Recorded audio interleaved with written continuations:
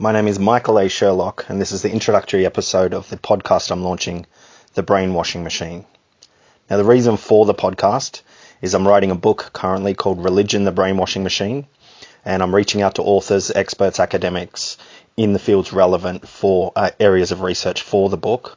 Now, the book will contain three main parts. So part one will be defining and discussing the social and psychological strategies religions employ to gain and maintain membership. Part two will provide examples of the numerous pitfalls with the outcome of the employment of these strategies and of religious and mindless adherence to ideologies in general.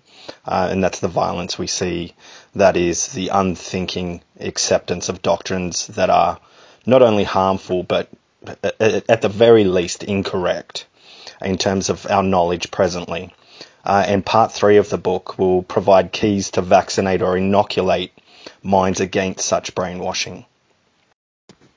I'll begin by introducing myself. I'm an atheist, I'm an author. I have a BA in sociology and political science and a master's degree in studies in religion. And I first became interested in writing about religion when I was doing some social anthropology courses in the course of my sociology degree. And I became very interested in ancient comparative mythology and looking at a lot of the comparative myths that exist within Christianity, particularly, and Judaism, and those major Abrahamic faiths. And then I moved on to become, I guess, a little bit more interested in the social and psychological aspects of religion and the outcomes, which are quite frequently detrimental to our species. And so that's the reason why I am, I guess, an outspoken atheist, is because religion does, in fact, poison everything. And there is an argument to be made, well, a lot of good can come from religion, but to circumvent that argument, all you need to do is bring up evolution, and evolution contains a much better explanation for why we as a species cooperate, why we have norms of reciprocity that help us to be a more cohesive species. And religion is one of those aspects that causes division more than it causes unity. It causes tribalism. It causes so much mayhem on this planet. And there is a tome of historical evidence for this, and current affairs even reveal this. So that's why I'm an outspoken atheist, and that's why I write what I write. Now, a key topic I'll be writing about in my upcoming book, Religion, the Brainwashing Machine, is indoctrination.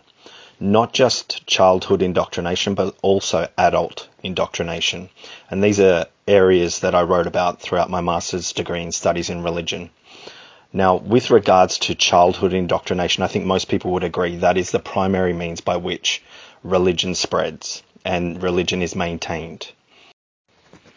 If you think about the human mind as being an organic computer, that software can be uploaded, that it can be programmed, and that even software can be deleted, although in the case of the organic computer, the mind, it's a lot harder to delete programs that have been there for a long time. So it's a very painful process for a person who has an investment in a belief to shed that belief.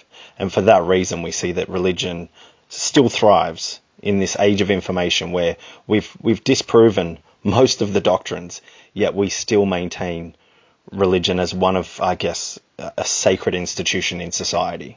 And there are number of other reasons for that as well. However, getting back to indoctrination, childhood indoctrination would be the primary means by which religion is spread. And of childhood indoctrination, the great 19th century German philosopher Arthur Schopenhauer said, "If in early childhood certain fundamental views and doctrines are paraded with unusual solemnity and an air of the greatest earnestness never before visible in anything else, if at the same time the possibility of a doubt about them be completely passed over or touched upon only to indicate that doubt is the first step to eternal perdition or damnation, the resulting impression will be so deep that, as a rule, that is, in almost every case, doubt about them will be almost as impossible as doubt about one's own existence." For anyone who's suffered the intolerable experience of trying to debate a deeply religious person, that certainty will be something that comes through all the time as a theme in the discussions. And of that, Will Durant once said that intolerance is the natural concomitant of a strong faith. Tolerance grows only when faith loses certainty. Certainty is murderous. Now we see this in ISIS. We see this in the blasphemy laws in Pakistan. We see this in the religious fervour of extremists. This is one of the primary dangers of religion, is that it fosters this level of certainty. And this level of certainty is a source of intolerance, bigotry, hatred, murder. It is something that needs to be combated. It is a disease in the human mind that I would say there's a strong argument for it, that it's rooted in fear.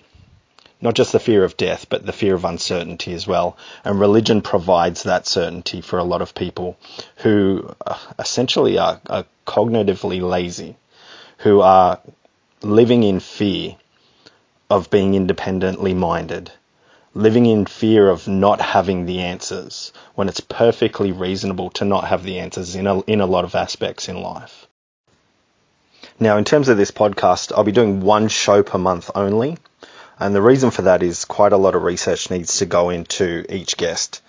So I'll be reading their works, reading works surrounding topics they touch on that are relevant to the book I'm writing. So yeah, quite a lot of research will go into this podcast. I love research. It fuels me. I just can't get enough reading and research. I love it.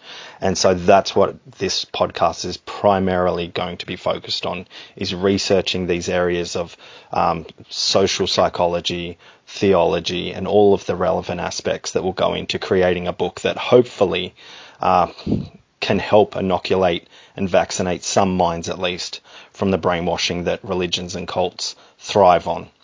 So I've got 3 guests lined up, so 3 months worth of guests are already lined up and ready to go. June's guest is David Madison, who has a PhD in biblical studies. He's a former Christian minister turned atheist. So he's going to be a great source of information in terms of looking at the Bible, and also from a subjective point of view, which this book will contain as well, getting his narrative of his journey out of religion, which will be extremely important to the book as well. Now, July's guest is the famous ex-Muslim Yasmin Mohammed. She's a Canadian human rights activist, founder of Free Hearts and Minds, and the author of a memoir called From Al-Qaeda to Atheism. I believe she's in the process of writing that now. Now, I've been friends with Yasmin for a number of years now, and she's fantastic. Of Yasmin, Ayan Hirsi Ali said, Yasmin is one of the bravest people of our time. She's a shining example to all of us, and I couldn't agree more. And August's guest will be the great Ali A. Rizvi, also another Canadian ex-Muslim. He's the author of The Atheist Muslim, and he's also one of the founders of the Secular Jihadists, which I'll eventually go on. I'll get there, Ali, don't worry. So he's received high praise from, notable public figures, Dawkins, Pinker, many others. So I'm really excited to have these guests on. Again, with these guests, there'll be 2 main aspects to the interviews, and that is obviously discussing their work, which will be vital for my research as well, but also their personal narratives, because they've all come from religion and they're now atheists.